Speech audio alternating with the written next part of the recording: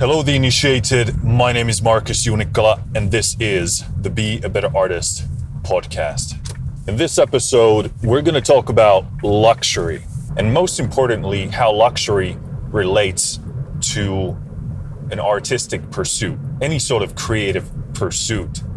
Now, if you intend to transition from a hobbyist into a semi-professional or professional, it's likely that you're going to have to think about money a bit, at least at the very early stages of your career. Your creative work isn't making money for you, or at least it isn't making a lot of money for you, or at the very least, it's not making consistent money for you. From a certain perspective, I think it's valuable to say that anything beyond basic needs is a luxury.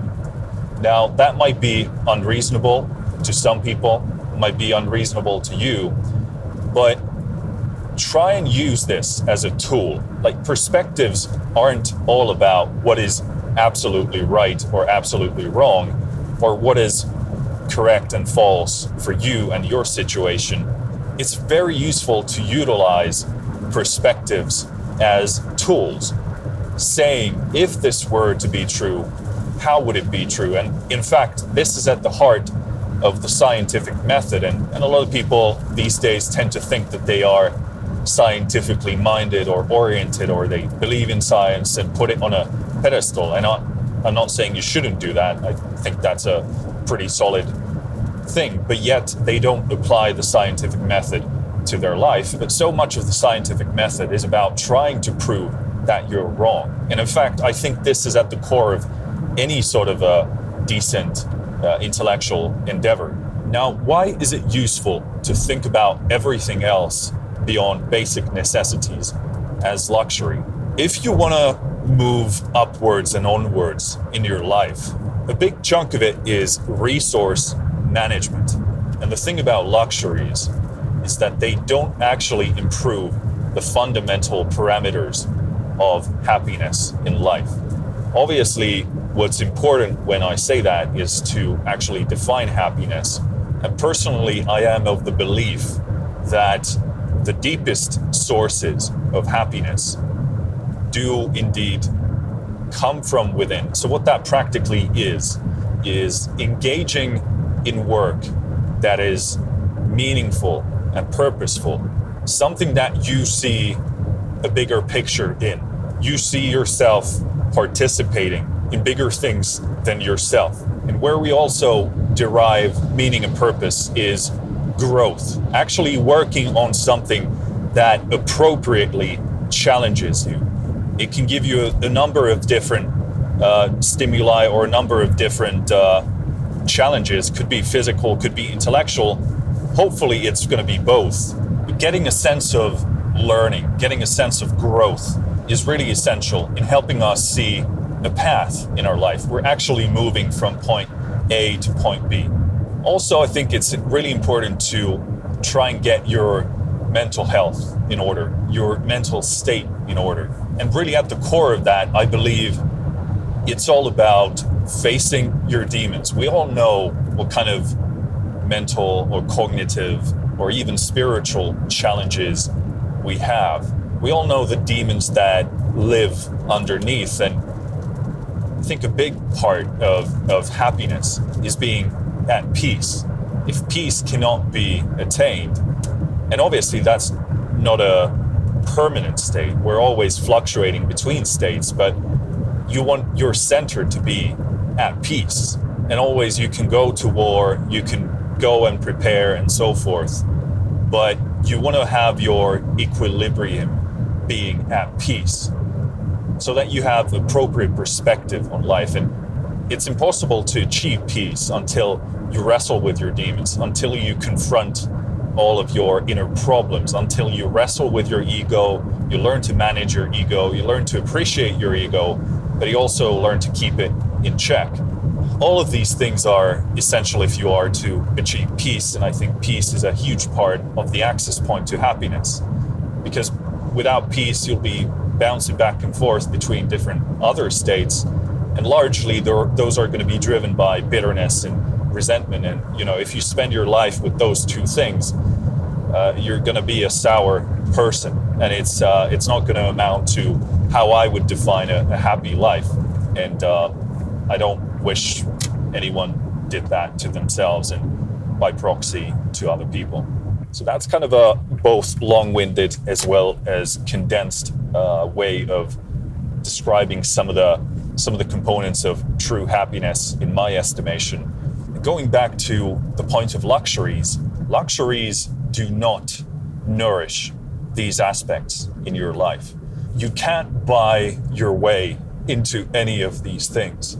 You have to do the tough mental and practical work to work your way through those kind of things. Now, can luxuries help you improve those things? Absolutely. And this brings us to the point of what luxuries really are. They increase convenience. So for example, you could have a number of different technologies that you can purchase as luxuries that can help you improve your mental health, improve your physical health, and that can certainly help you move the needle. But they're making that process more convenient. So luxuries increase convenience, but convenience doesn't get the work done. It can lower the threshold. It can make things more accessible, a bit easier. But just because something is more convenient doesn't mean someone's going to do the work. Doesn't mean someone's going to put in the effort. So luxury never is the answer to your question. And yes, utilize the technology out there. Utilize whatever luxury is out there available to you to move the needle, to increase the buffer, to make it more likely that you'll get the work done. But I would never suggest that you rely on that, because that begins to move us to the realm of narrative, of story once again. So we start telling ourselves things about how things will change once we have X or Y, how we'll finally be happy or able to do this or that once we get this piece of technology or that house or that car or that piece of clothing or this piece of software or this piece of hardware. That's never going to change your life. You need to change the more fundamental behaviors in your life if you are to really start moving the needle. And I'd be extremely skeptical of yourself and your ideas and emotions when you find yourself thinking, oh, once I have this piece of software, my music is going to improve. Or once I have this sample library or this virtual instrument or that keyboard or this piece of hardware, whatever it is, you get the idea. The point is we externalize responsibility by attaching it to a narrative that we can easily sell to ourselves. And if you find yourself in those kind of situations and those kind of ideas, I'd be extremely skeptical of that, and I'd quash that idea as fast as possible, because it's likely you're not thinking about this from the position of first principles. You're kind of reasoning through analogy and you're reasoning through a narrative instead of breaking down your actual situation and your process and your aims and where you are and looking at what you actually need. And most likely what you actually need is skill acquisition, behavioral change, tough mental work in the form of studying and application and exercising discipline and humility and patience. And all of these things are extremely difficult, and they all require you to do the work. And yes, luxuries can assist you in that process, let's say in the form of apps or in the form of a piece of technology like, I don't know, a smartwatch, depending on whatever you're doing. But all they do is increase the buffer so that you can apply more willpower. You can externalize certain processes on those apps, which can make it easier for you to get into that behavior. But ultimately, all it's doing is lowering the threshold or increasing the buffer. And again, these are great things, but you can, in fact, live without them, and they just make things more convenient. They make things easier. So going back to our point of financial stress and creativity, in most cases, you're flowing your money into these luxuries selling yourself this narrative that this is going to significantly change something, or move the needle into a direction that is going to be beneficial for you. But in most cases, you're just buying into that narrative for short-term comfort and security. And obviously it's nice to get these shiny things, new things that stimulate you. But most things in life, almost all of them, are going to become familiar to you.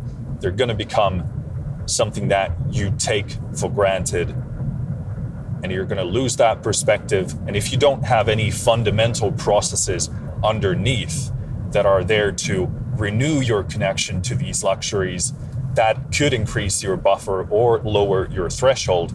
If you have none of those behaviors or skills, then it's very likely that that luxury is just going to blend into the background now, and you're back in square one where you were previously. Now, obviously, typically then you spin another narrative. Oh, I need this piece of hardware or this piece of software, and on it goes. We do this sometimes infinitely, but hopefully at some point we get sick and tired of nothing changing, and maybe start asking some of the right questions of, maybe it's me, maybe I'm the problem, and let's now start dissecting what in me could be the problem behind this. And you're probably not far off assuming that some of your mental perspectives are faulty, wrong, lacking. Maybe you need some skill acquisition. Maybe you need to develop your craft. Maybe you need to wrestle with some inner demons before you can advance to the next stage of your cognitive improvement. Anything in that category is a better bet. So if you're not mindful of this whole cycle that we can find ourselves in, then it's more likely that you keep wasting your money on these luxuries on and on, time and time again. Instead, when you could be saving up money, for example, or actually investing that money. I'm not saying investing in the investment marketplace sense. Every time we take money and we put it into something that scales into the future, and we can continue leveraging into the future, that's an investment. So we can invest in ourselves. That's the biggest investment, in fact, that you can make. Acquiring skills that you can use far into the future, because those skills allow you to make more money and create what you want to create more of. Something you learn today and continue to utilize every day into your future until you die, that's a tremendous investment. And obviously, I think one of the biggest investments you can make is, facing your inner demons and getting your mental health, your mental landscape in order, because that scales in every single thing that you do in life. So that's really the best investment you can be making. And again, this is a good example of a luxury that could actually help you in that process, an app or something that facilitates those processes. That's a good investment. But again, be very suspicious about making those investments and purchasing those luxuries, because it's more likely that we're selling ourselves a story rather than a reality.